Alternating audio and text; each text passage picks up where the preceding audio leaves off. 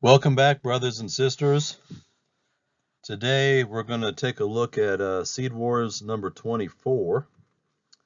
And before we really get into it, I want to review the Proto-Evangelium because we're going to be using that as the context by which we evaluate the two seed lines in the Old Testament.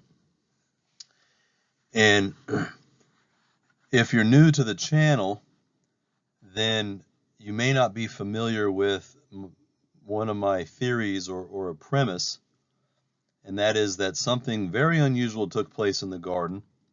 I think any person, even a lay person, knows that that is a mysterious account, the Garden of Eden, and this forbidden fruit that was consumed. And whatever that forbidden fruit was, it obviously tainted the genetics of mankind, because after that, man was programmed now to sin, and his body was programmed to die.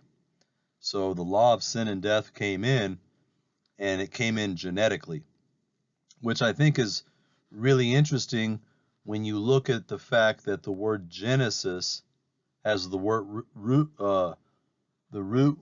word gene built within the word, and it really means the beginning of the genes or the genetics of the Adamic race.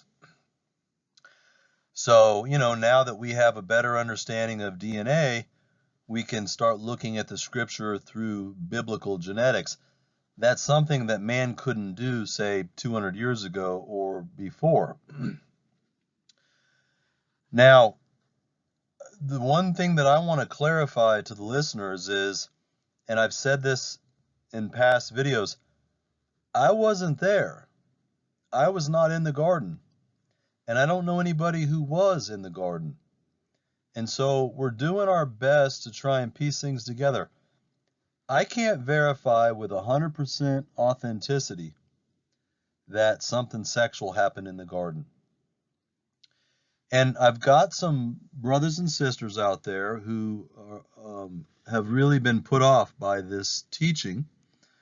And, my only recommendation is that you study it for yourself and you take it to the Lord and you allow the Holy Spirit to bring you to a conviction of what you think. And that's it, right? I can't prove with a shadow of a doubt these things. I've tried to build an argument for why it may be that the tree of knowledge involved sexual knowledge. We don't hear a lot of the Christian world or the churches speak much about the Proto-Evangelium. We know that the very next verse after the fall in the garden, the very next verse is this Genesis 3:15, where it says, and I'm reading here off the screen, I will put enmity between you and the woman, and between your seed and her seed, and you shall bruise her head, and you shall bruise his heel. Or excuse me, he shall bruise your head, and you shall bruise his heel. Now, we have to put it in context here. This verse is coming directly and immediately as a result of eating the forbidden fruit. Whatever happened in the garden, now the very next verse is a result of that, and that's God prophetically disclaiming that there's going to be two seed lines going forward. This is before any human beings have ever been born. Cain and Abel don't exist. There's just Adam and Eve. And so we're told here that, guess what? There's a war coming, enmity. And that's going to be between two seed lines. And that word seed is zera, and it means semen. It means, that which produces future generations and posterity. So it is a bloodline. And, I've tried to articulate in the past that perhaps we're dealing with the seed of the serpent right from the very beginning. And we see that with Cain and Abel. Abel appears to be a righteous man. Cain appears to be an unrighteous man. And when you look at some of the studies around Cain, he's always spoken of in a negative connotation. He's always spoken of as being the wicked one. Even in the New Testament, it refers to Cain as being of his father, the devil. Whether that's a spiritual metaphor or a literal metaphor is still the great debate. But, when you put that in context of people like Josephus, who said that Cain and all of his posterity were more exceedingly wicked than the previous one, and that they are the ones who started all of the robbing and looting and murdering and raping of the earth, it becomes clear that it wasn't just Cain that was evil, but his son was evil, and his grandson was evil, and his great-grandson was evil, and his great-great-great-grandsons. They were all evil, the entire seed line. And so, if that's true, then it stands to reason that they are the seed of the serpent. Because we know that there's only, 2 seed lines. The Proto-Evangelium doesn't say there's going to be 3 seed lines or 4 seed lines. There's just 2. One from God, one from the devil. And so it would stand to reason that the Kenites belong to that other seed line. And perhaps this is why we see in the secret societies and the Masonic Babylonian mystery religions that they venerate and adore Cain and Tubal-Cain, even to the point of having rituals based around them, handshakes, symbols on their person, and so on and so forth. And so, there's a lot of evidence to suggest that there was something else going on with Cain and his posterity than there was with Abel and Seth and their posterity. And so that's where this theory comes from, that something sexual happened in the garden, that the fallen angel Lucifer found a way to subdue and take advantage of Eve, and this propagated these seed lines. Now, that's a very difficult thing to prove with 100% accuracy. A lot of people are greatly put off by that, and if that's the case, then you know what? Fine. That's okay. You're entitled to your opinion. Most of us can at least agree upon the Genesis 6 conspiracy, that minimum, we know the fallen angels came down and took the daughters of men in Genesis 6, and they slept with them and they made the hybrids. Maybe that's the beginning of the seed of the serpent. Maybe it didn't happen in Genesis 3. Maybe the source is Genesis 6. And that's something for each of you to study, to take to the Lord in prayer, and to come to your own conclusion.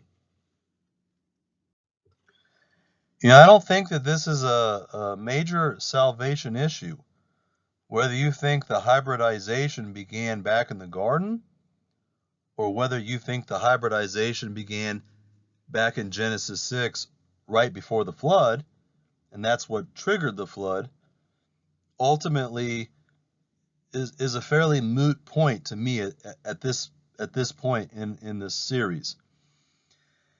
What is important is to understand that at some point in Genesis, we're going to see 2 groups, and those groups are going to be at enmity with each other. That word means strife and hostility. They don't like each other.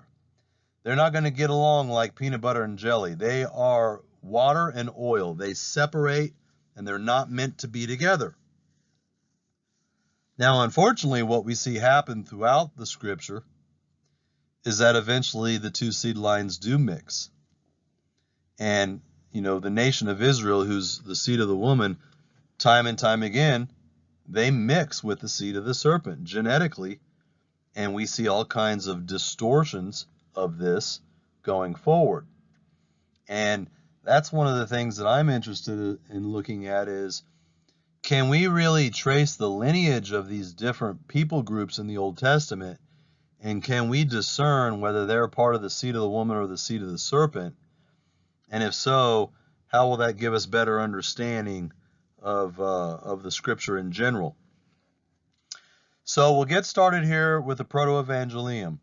We know that this is the first prophecy of the coming of the Messiah, when God looks at the three of them, the serpent, the Nakash, and remember, the Nakash, the noun form is a serpent or a serpentine being, and the verb form of the word is one who's a mesmerizer or an enchanter, one who uses witchcraft and sorcery to put you in a spell, a diviner.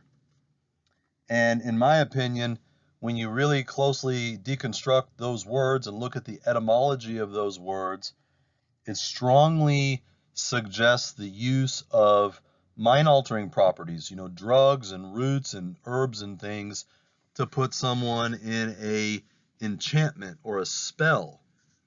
And so I've described in the past Seed Wars how just maybe the enemy used the mandragora plant, which is really called the mandragon plant. And ancient legends say that it was used by these reptilian beings to subdue humans and put them under a spell so they could control them and also have sex with them. And I don't think it's a coincidence that they refer to the fruit of this tree, the mandragon tree, as the love apple or the devil's apple. And so, to me, that is very interesting and very suspicious. But the one thing that we want to look at is, what exactly does the prophecy mean? And essentially what it means is this. Satan, the Nakash, the reptilian being in the garden, is now learning that Adam and Eve are going to have offspring, and that one of those offspring are going to eventually crush his head. He now has that knowledge. And the reverse is true too. Adam and Eve also, even though they've just made the biggest blunder in the world, they've disobeyed God and his only commandment, and they've moved from dependence on God into independence away from God, and they're now being kicked out of the Garden of Eden. Even though all that's transpired, they also understand that, hey, at least there is hope for the future, because one of our children are going to redeem us one day by crushing the serpent's head. So both sides, the devil and Adam and Eve, have this same understanding. So now, how do they respond to this prophecy?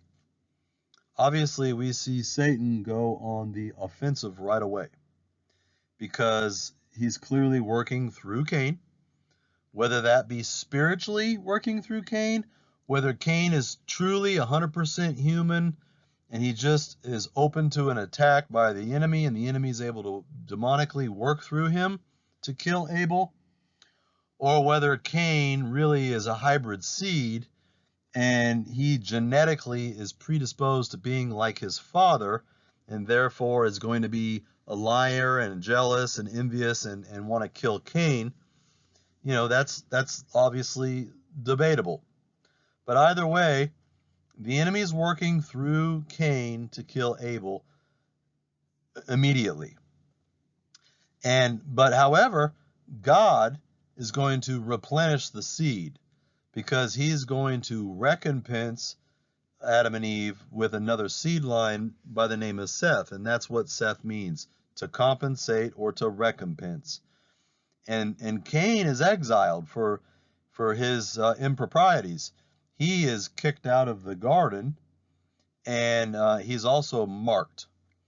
And I don't believe this is a mark with the Holy Spirit, but he's marked in such a way that I think would be very synonymous with the mark of the beast in the last days, that it's an evil mark placed upon him so that the rest of the world will recognize who he is, and also so that they will not kill him, because him and his posterity need to survive going forward.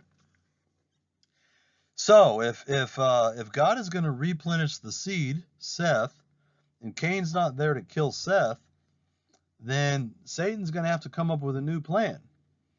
And what better way than to try and actually contaminate the entire human genome? And so this takes us to Genesis 6. he's going to get the fallen angels to make an agreement, and they descend upon Mount Hermon, and they enter into flesh bodies, and they take on the women.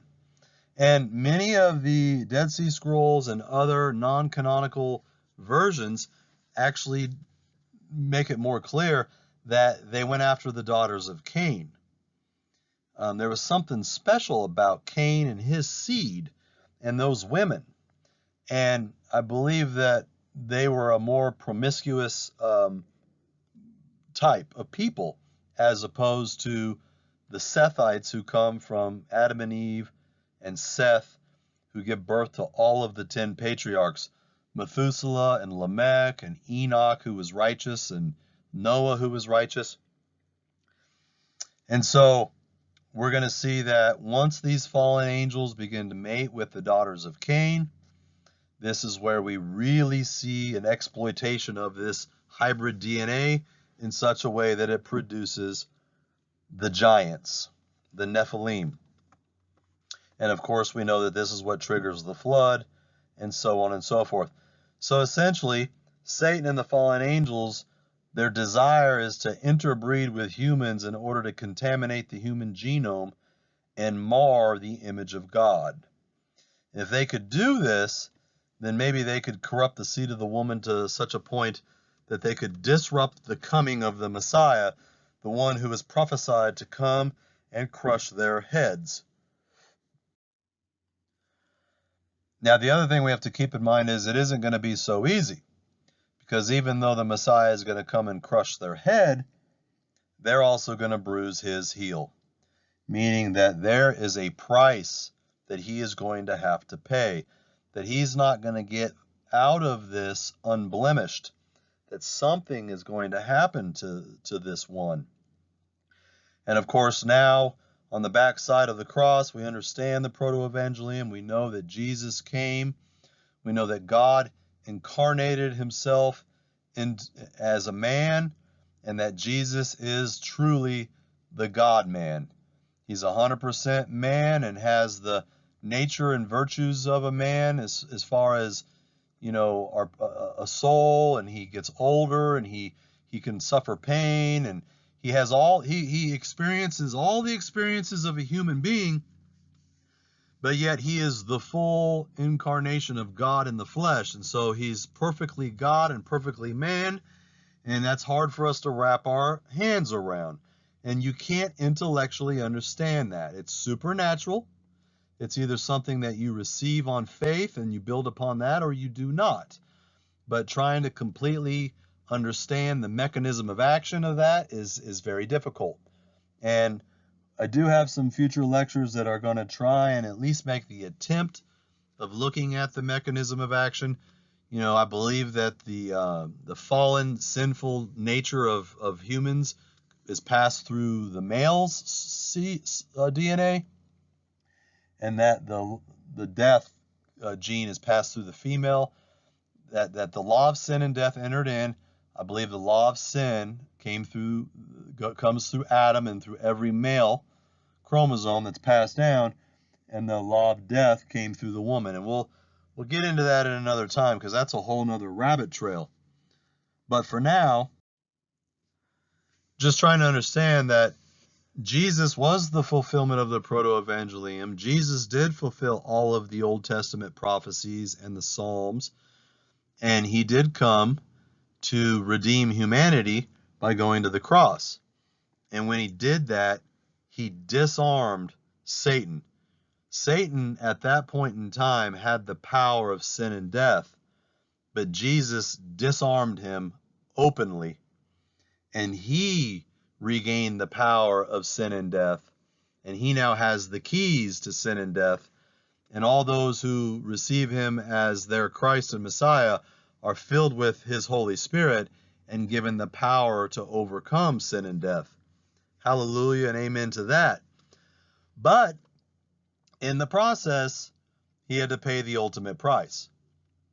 He had to go to the tree. He had to, not only did he suffer greatly even before the crucifixion with being ridiculed and mocked and spat upon and so on and so forth, But then the crucifixion was the ultimate display of public brutality and humiliation. And considering that he took all of our sin, there's a pretty heavy price for sin. I mean, if you just took all of my sins and your sins since we were born till now, that's a lot of sin to have to carry. But to have to carry every human being's sin from the beginning, from Adam to the last human standing, to take the full grand sum total of the world's sin on your back, that's a big price to have to carry. And that's why the scripture says that God made Jesus drink the cup of indignation, the cup of wrath, full strength, no dilution. It wasn't a half a cup. It wasn't a cup that was diluted with a little water so you could choke it down a little easier. It was the full cup of wrath, of indignation that Jesus had to drink. And he did drink it because he went to the cross and he suffered the ultimate death. And then his final words were, "It is finished," which also translates as paid in full. Jesus paid the price, and thank God for it. And so that in essence is the proto-evangelium. Now we have to understand there are two seed lines on this planet, and there's the seed of the woman and the seed of the serpent. And we're going to try and look at those seed lines literally. I know a lot of people want to spiritualize that, and that's fine. If that's where you're at with it and you want to spiritualize it, then you can just stick with that. But I've decided to take it a step further. I believe that the seed lines are literal. I believe that we're dealing with DNA and genetics, and I believe that the Bible will reflect that through these different genealogical groups. And so going forward, we're going to look at these people groups in the Old Testament through a biblical lens and through the lens of the proto-evangelium of there being different bloodlines, those which are 100% of the Adamic race and those who are not 100% of the Adamic race. They have hybridized blood. They do have some human blood, and so they're very human-like, but they're not fully human because they also have some fallen DNA as well. And that's also hard for us to put our hands around, but nonetheless, that's what the Bible teaches. There were giants on the earth in those days, and also after the flood, when the sons of God came into the daughters of men. And that's why we see all of the stories of those Old Testament giants. Now, those Old Testament giants were eventually wiped out by Joshua and many other of the patriarchs, but those bloodlines continued to permeate throughout human civilization. And even though the genetics did not express giants anymore, we still see wicked genealogies of people groups that go on to exist. So having said all that, now we can move on with the study, and this study is going to involve the patriarchs. We've always heard of the fathers of the faith. It's Abraham, Isaac, and Jacob. And of course, Jacob, later, his name is changed to Israel, and he becomes the father of the 12 tribes of the Israelites. And so these are the fathers of the Hebrew faith, and there's some really unusual stories involving them that involve these two seed lines, specifically Jacob and Esau. And that's where we're going to concentrate our efforts going forward. Now, some of the goals of the next couple lectures are to really just peel the layers regarding Jacob and Esau, exactly who they were, how they grew up, what they were like. Then we're going to take a look at their families and see the stark contrast to their families.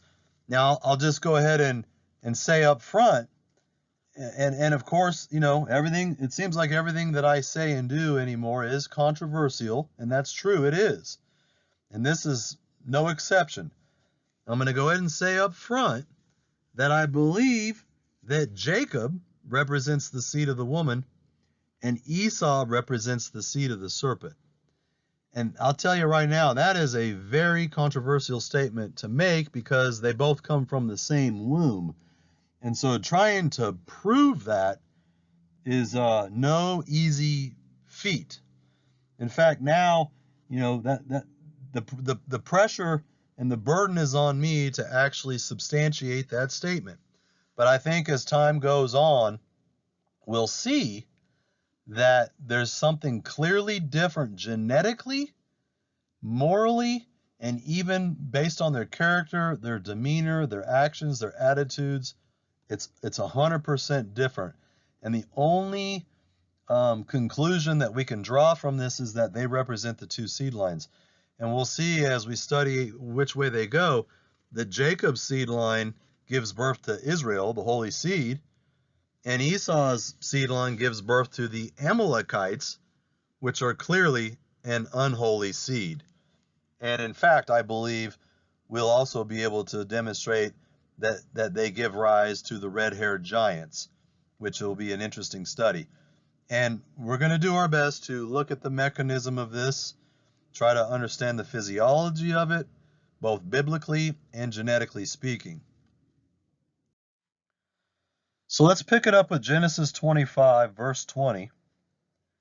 And Isaac was 40 years old when he took Rebekah to be his wife. Rebekah was the daughter of Bethuel, the Syrian of Paddan Aram, and she's the sister to Laban the Syrian. And Isaac entreated the Lord for his wife because she was barren. She couldn't have children. And the Lord was entreated of him, and Rebekah his wife conceived. And there's a couple details here we need to take a look at. Number one, you're going to find out pretty much with just about all of the patriarchs that all of their wives are barren. Every single one of them. They can't have kids until God decides they can have kids. And I think that there's multiple reasons for that. We need to understand that God has a heavenly calendar, a heavenly timeline, and everything has to be fulfilled regarding that timeline. Even the birth of Jesus, even his coming, is exactly specific. And so if God just allowed the patriarchs to get pregnant whenever they wanted and have kids whenever they wanted, it wouldn't be exactly according to a specific calendar and timeline. So he just closes their wombs, and then when it's prophetically time for the next one to come along, they seek the Lord and pray, and they ask the Lord to open their womb, and then boom, the Lord opens their womb and they conceive. And we see this with Abraham and Sarah. If you recall from the Bible, Abraham and Sarah were old. I think they were pushing 100 years old when the angels came to Abraham and said, hey, next year, Sarah's going to have a baby. And of course, the story goes that Sarah, who was in her tent, she overheard this, she laughed because she knew that was ridiculous. She's a 100-year-old woman. Her womb is, closed off at this point. And the angel said, hey, why did you laugh? Do you doubt God's power? And that's how Isaac became named Isaac, because Isaac means laughter. And so now Isaac, we're looking at a story here now where Isaac is 40 years old. And surely he knows about his history. He knows that God chose Abraham to be the patriarch. God promised Abraham that through his seed there would be many great nations. And Isaac also knows that Abraham and his wife were barren, and that he was the product of a supernatural impregnation of Sarah at an old age. So now it's his turn. He's going to entreat the Lord for his wife and say, hey, Lord, you said that we were going to have a seed line pass through Abraham, and I haven't had any children. I'm 40. My wife isn't able to get pregnant. Can you help us out here? And sure enough, boom, she conceives and gets pregnant. Verse 22, and the children struggled within her, and she said, If it be so, why am I thus? And she went to inquire of the Lord. Now, couple things. We have to understand, she doesn't know that she's got twins in the womb. The text here says that the children struggled inside of her. And so we know that, but Rebecca did not know that she had twins in her belly. She just knew that she was having one hell of a pregnancy and that it was rough and something didn't seem right. And she was going to go to the Lord and seek the Lord and figure out what's going on. And as we'll find out here in a moment when we look at this account in the book of Jasher, she goes to Abraham and some of the patriarchs and says, will you please seek the Lord and figure out what's going on? And they do, and eventually they come back and they say, well, now we know why you're having such a hard time, Rebecca. As it stands, you've got two different babies in your belly. Two nations are in thy womb, and two manner of people shall be separated from thy bowels, and the one people shall be stronger than the other, and the elder shall serve the younger. So this is a very important prophecy that Rebecca has now received regarding her pregnancy. So she's basically being told that there are two children in her womb, and this word struggled together, that actually means to crush one another, to oppress each other, to discourage or to try and dash into pieces, and to treat violently. So it becomes very apparent within the text that these boys in the womb are not pals. They totally oppose one another and are at enmity with each other, just like the Proto-Evangelium says. And I've included some imagery here on the right. And, we discussed this before in Seed Wars number 9. I believe that Cain and Abel were also at enmity with each other. They were also twins. And I believe that they were probably not facing each other like we see down here in the bottom right. We know from ultrasound techniques today that many twins will often be holding each other and comforting each other. And here, like we see in the image, these are called the kissing twins. But when you're at odds with someone, even though you're not a fully developed person, you're a baby in utero, you still have emotions and feelings, and you're still quite aware that there's somebody else in here with you and you don't like them. And so either you're going to have your back turned to them, or you're going to be in the opposite fashion of them, like we see in this image above. And I believe this represents the law of reversal, the as above, so below philosophy of dualism, right? That there's one good and there's one bad. And we see that in the Bible multiple times. We see that in the Proto-Evangelium, that there's one good seed and there's one bad seed. We see that in the crucifixion, that there's one criminal on the right who confesses Christ, and there's one criminal on the left who rejects Christ.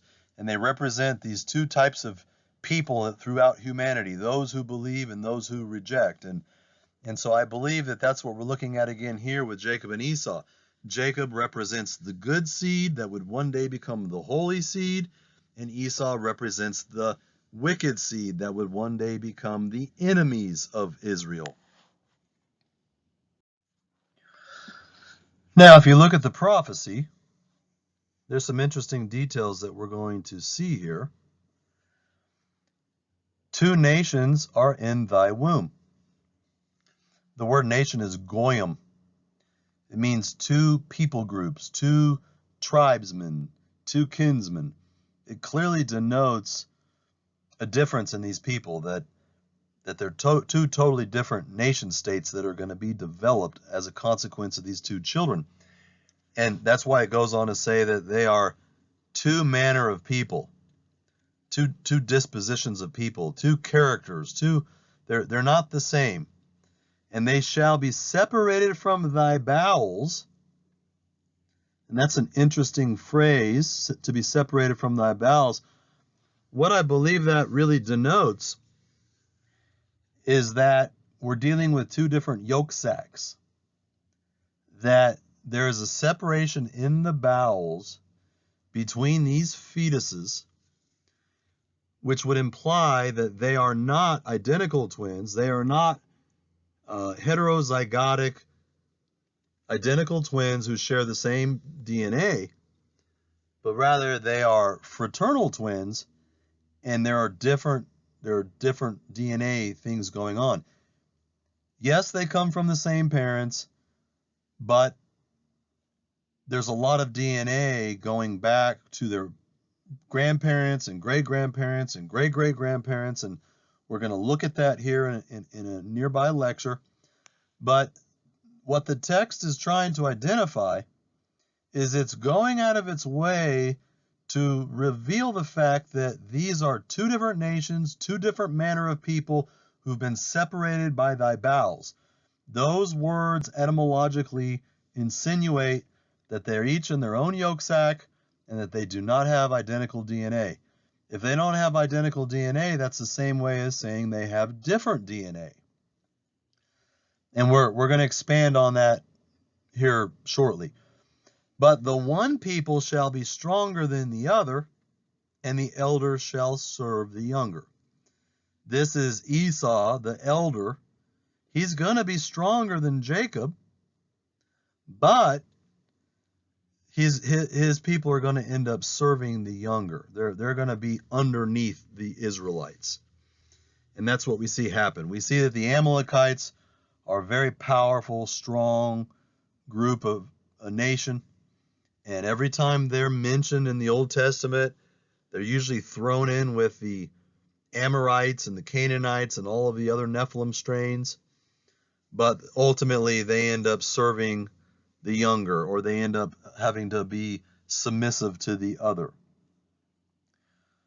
Verse 24, and when her days to be delivered were fulfilled, behold, there were twins in the womb. Okay, now I want to take a look at the book of Jasher. The book of Jasher and the book of Jubilees will be two accounts that we'll be looking at over the next couple of weeks. They're not considered part of the canon of Scripture, but they have been found in the Dead Sea Scrolls. Most paleographic authors date them back to minus 200, minus 300 BC, and they give extra details that may help shed some light. There are some errors within those texts, but that you, instead of looking at them as inspired by God, like the Gospels, like the canon of Bible, we can look at them more like historical records, kind of like Josephus. You know, Josephus wrote the Antiquities of the Jews, and those are valuable texts. They're not Holy Spirit inspired per se, like Matthew, Mark, Luke, and John, but they are. We have all kinds of historical records that exist that are helpful for discerning the times. And that's what the book of Jasher is. So this is what Jasher had to say. And the Lord heard the prayer of Isaac, the son of Abraham, and the Lord was entreated of him, and Rebekah his wife conceived. And in about 7 months, the children struggled within her. Now that's pretty reasonable. That's about the time that these babies are starting to get big, and they're starting to fight within the womb. And it pained her greatly that she was wearied on account of these babies. And she said to all the women who are in the land, did such a thing happen to you as it's happening to me? And they all said to her, no. And she said to them, well, why am I alone in this amongst all the women that are on the earth? In other words, why is my pregnancy so much harder than all of your pregnancies? Now, keep in mind, at this point, she doesn't know that she's got twins, and neither do any of these other women that she's asking. That knowledge hasn't been revealed yet. They didn't have the luxury of going in and getting an ultrasound back then. But from there, verse 10, she says, why am I alone in all this? And she asked Abraham to seek and inquire of the Lord. And all of the patriarchs inquired of the Lord concerning this matter, and then they brought her word from the Lord. This is how it worked back then. They sought out the Lord in prayer and time, and then God brought them the word. Thus says the Lord. They all had the gift of prophecy. They were all prophetic in nature. And so they brought Isaac and Rebekah the prophetic word. And this is the word. 2 children are in thy womb, Rebekah. And when she heard that, she must have said, oh, okay, well, no wonder. And then to go on even further and to clarify, they're 2 different nations, 2 different people are going to rise from them. And they're 2 different manner of people. And one's going to be stronger than the other, and the elder is going to serve the younger. In other words, they're going to be at odds with each other. And the reason why you're experiencing so much pain in the womb is because these babies are at enmity with each other. They don't like each other, and they're going to end up being 2 different groups of people. And that is what God's will is for these babies. And we're going to look at that later when we get into the lecture about predestination. That God supernaturally was there in the secret place when he stitched these babies together in the womb, and he teased out the DNA, and he made sure that Jacob was going to be the seed of the woman and Esau was going to be the seed of the serpent. And that was a matter of election and predestination, and that's difficult for people to grasp, but just hold that thought, because that lecture will come and we will try and unpack that as much as we can within our human understanding. Continuing on, Genesis 25, verse 25, and the first boy came out red all over like a hairy garment, and they called his name Esau, which means hairy. And after that came his brother, and his hand took a hold of Esau's heel, and his name was called Jacob. And Isaac was 80 years old when she bore them. So, we see here that Jacob tries to grab Esau's heel as he's coming out. This is just a demonstration of how these boys were, that there was a competition going on. Jacob wanted to come out first. Jacob wanted to win this battle of the womb, and he wanted to be the firstborn son. So much to the point that he actually grabbed Esau's heel to try and thwart his birth. Now, that the word that means to supplant. That's what the word Jacob means, the supplanter. He tried to supplant Esau from coming out of the womb, and he tried to dominate him by coming out first. And so this is just, again, further clarification that these boys are not friends. They're not going to be pals growing up, that they are at odds and at enmity and at strife with each other from the moment they were conceived going forward. And we see right away that they're vastly different looking. And later we're going to find out in the scriptures, in the Bible, that Jacob is a smooth man. He doesn't have any hair, but Esau looks like a red, hairy garment. And most people, when they picture Esau, they kind of picture just a regular looking everyday human being with just like some extra hair on his arms. But when we get into the text moving forward, we're going to find out that that's not the case. Esau was completely covered in hair from head to toe. And I suspect he looked a lot like this little baby right here. A red, hairy garment. That was what Esau looked like.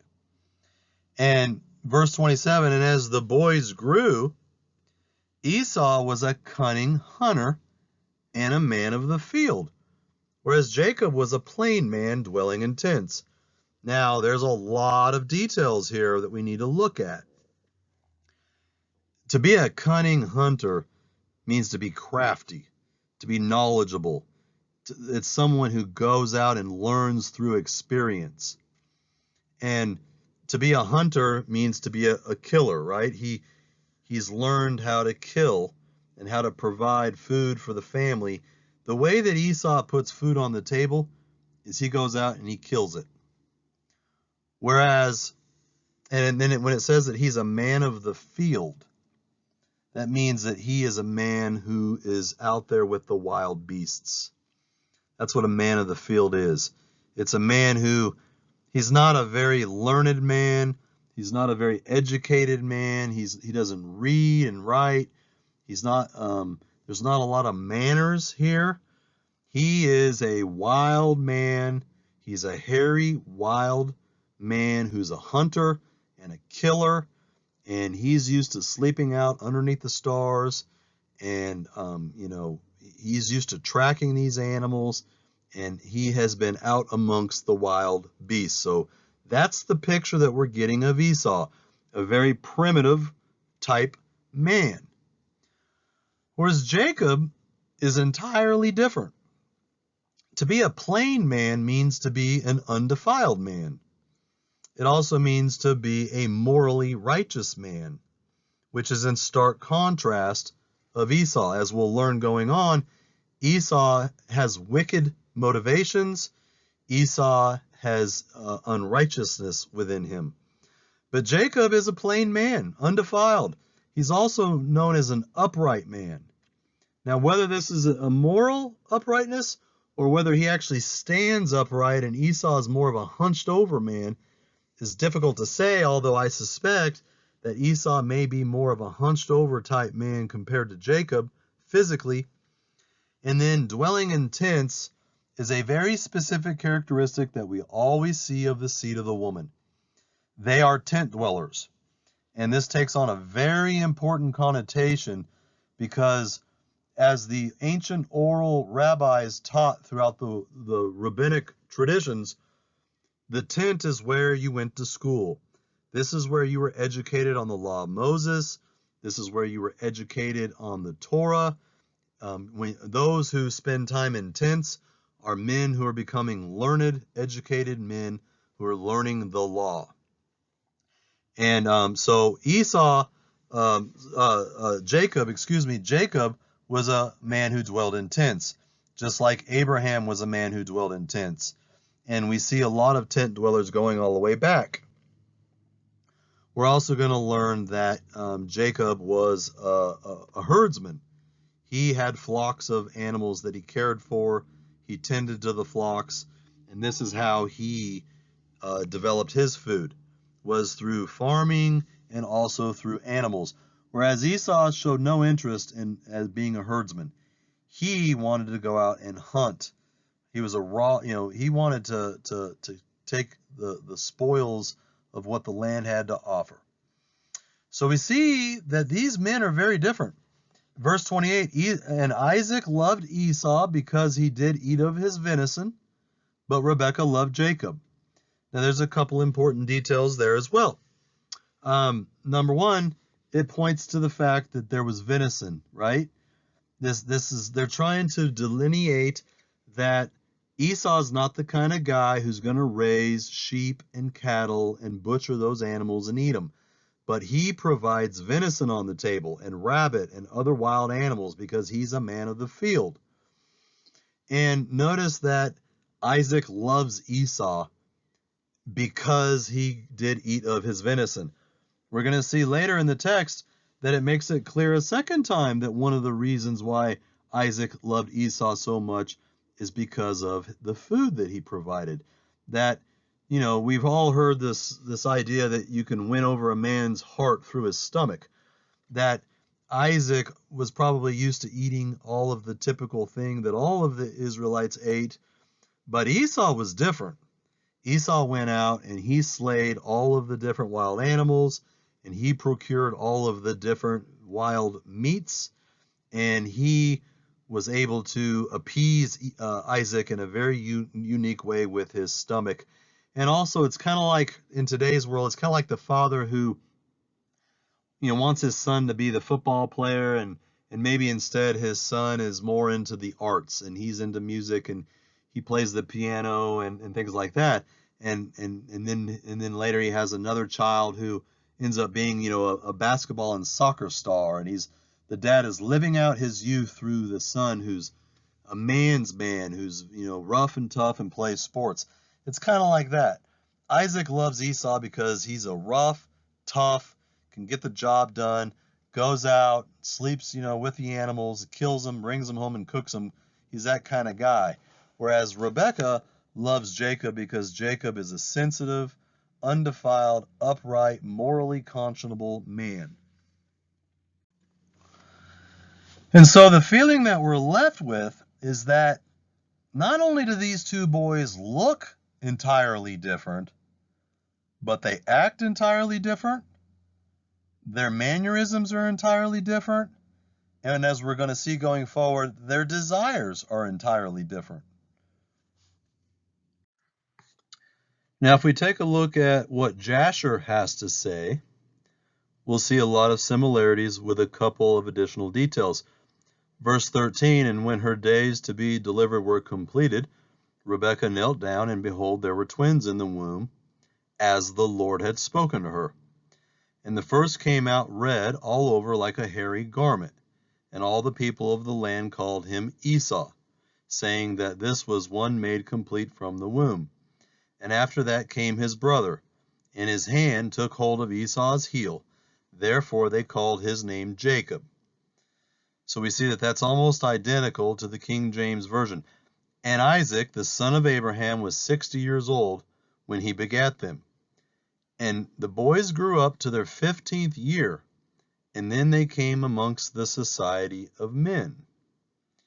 Esau was a designing and deceitful man and an expert hunter in the field, and Jacob was a man perfect and wise, dwelling in tents, feeding flocks, and learning the instructions of the Lord and the commands of his father and mother. So we see here in Jasher, according to the ancient oral rabbinic traditions of history, that they're documenting pretty much what the Torah had to say about their birth. The twins were born. One came out like a hairy garment and the other did not. And then they tell us that as the boys grew up, somewhere around their 15th birthday, they became introduced into the society of men. They're now being sort of introduced into the culture of, the Hebrews. And at that time, Esau was a designing man. That word designing means crafty. He is a cunning and crafty man. And notice also that he is a deceitful man. We obviously know what that means. It means he's manipulative, he's a liar and a deceiver, and that he's an expert hunter in the field. And we can't help but notice some of the similarities with him as other people of a wicked strain.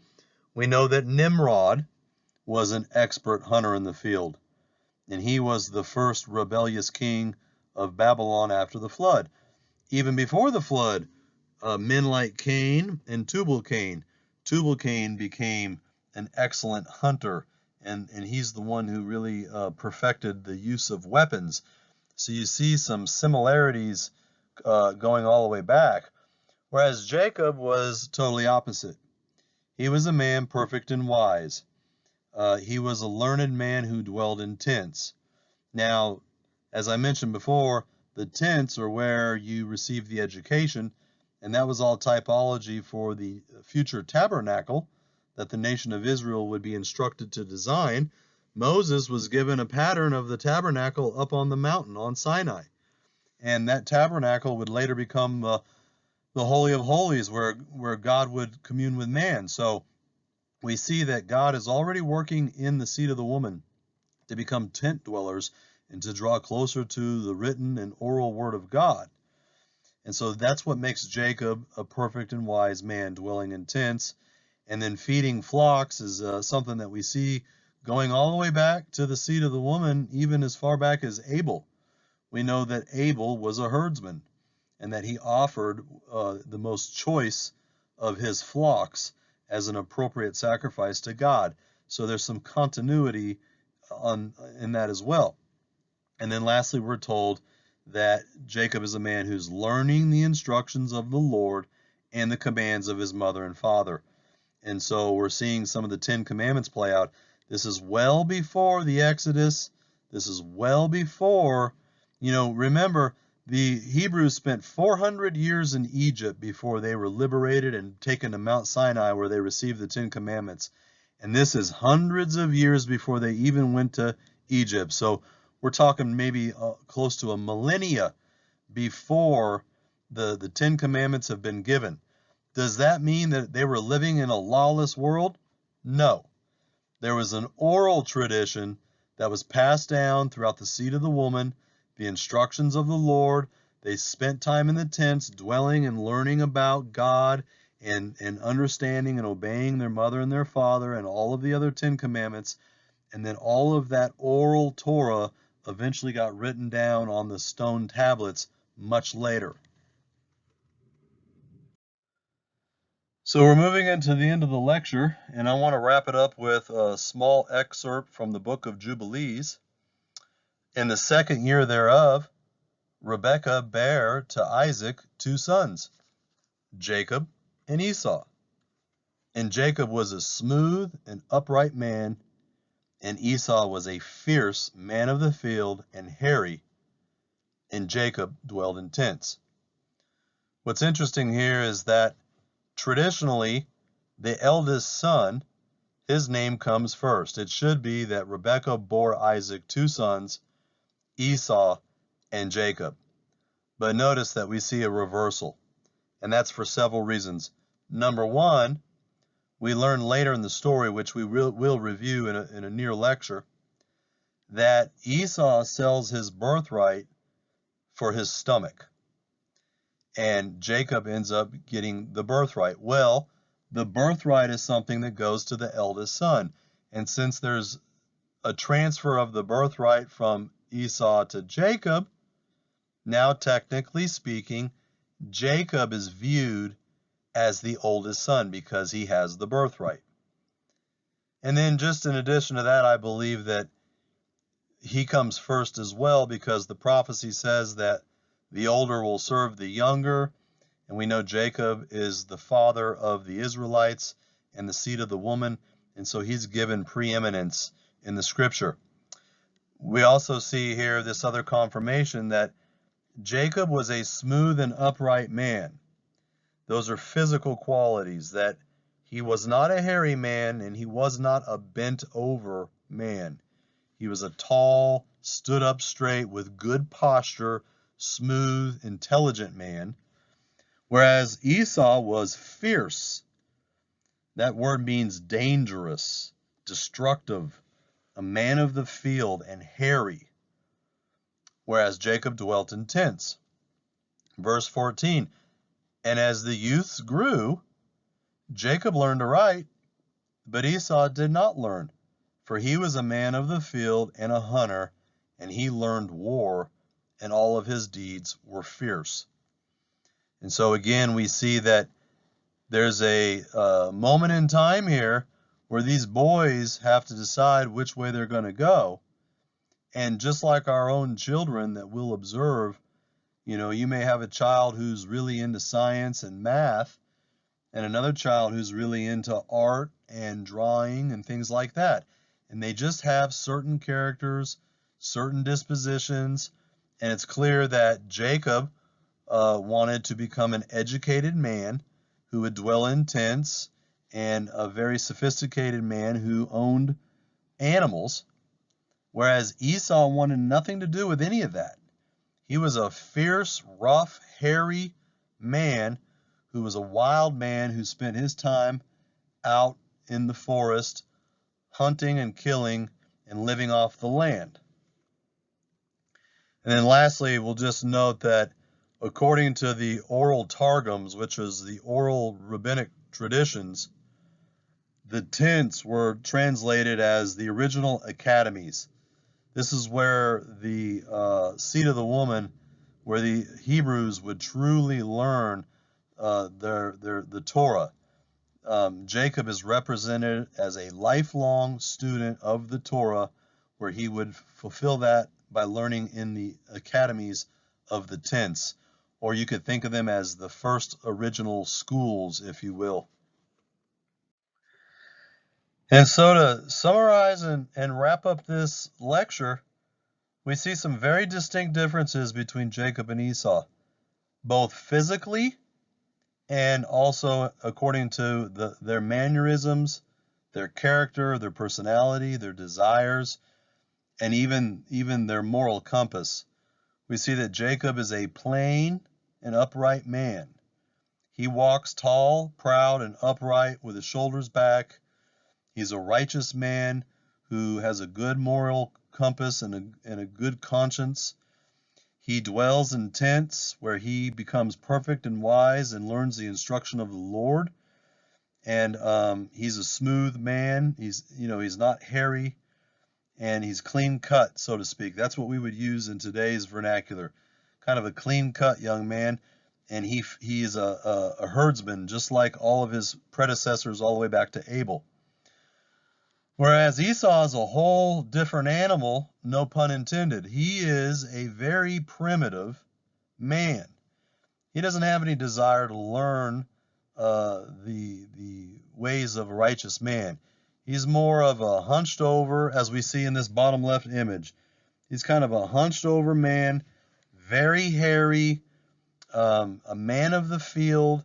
He's deceitful, he's crafty, he's manipulative.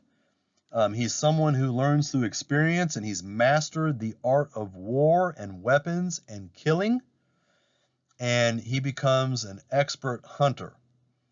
And so, it's obvious that these boys differ in both appearance and character, and that strongly suggests a difference in their genetics. It'd be one thing if they both came out looking the same, but they had two different dispositions. But the scripture is clearly going out of its way to make it clear that not only are they different morally and their characters are different, but there's a radical difference physically. And that can only be explained by one thing, and that is that they have some different genetics that are being expressed, which means that their parents have multiple different autosomal dominant and recessive genetic traits flowing through their blood. And as we're going to see in an upcoming lecture, God supernaturally chose which genes would be expressed in both boys, and he chose the seed of the woman, the genetics of the Adamic race, to be expressed in Jacob, and he purposefully chose the opposite seed, the serpent seed, to be expressed in Esau. And so, as we're going to learn in the next couple lectures, Esau is really almost like a Neanderthal type man. He's covered in hair, he's bent over, he is not a learned man, and he may very well be some of the origins of the Neanderthal type men that we are all familiar with. Today they try and push this paradigm of the Darwinian evolutionary paradigm that every man was originally a primitive, bent over, hunter-gatherer. But here we're seeing in the scripture that we may have a different explainable source for that man, and that may be Esau and the Edomites who come from him, and eventually the Amalekites, who we're going to see later end up mixing with the Horims, which are a giant Nephilim strain. And that's going to be another interesting lecture. But that pretty much wraps it up for this lecture. I hope you enjoyed that. May the Lord be with you. Godspeed, and we will see you on the next one.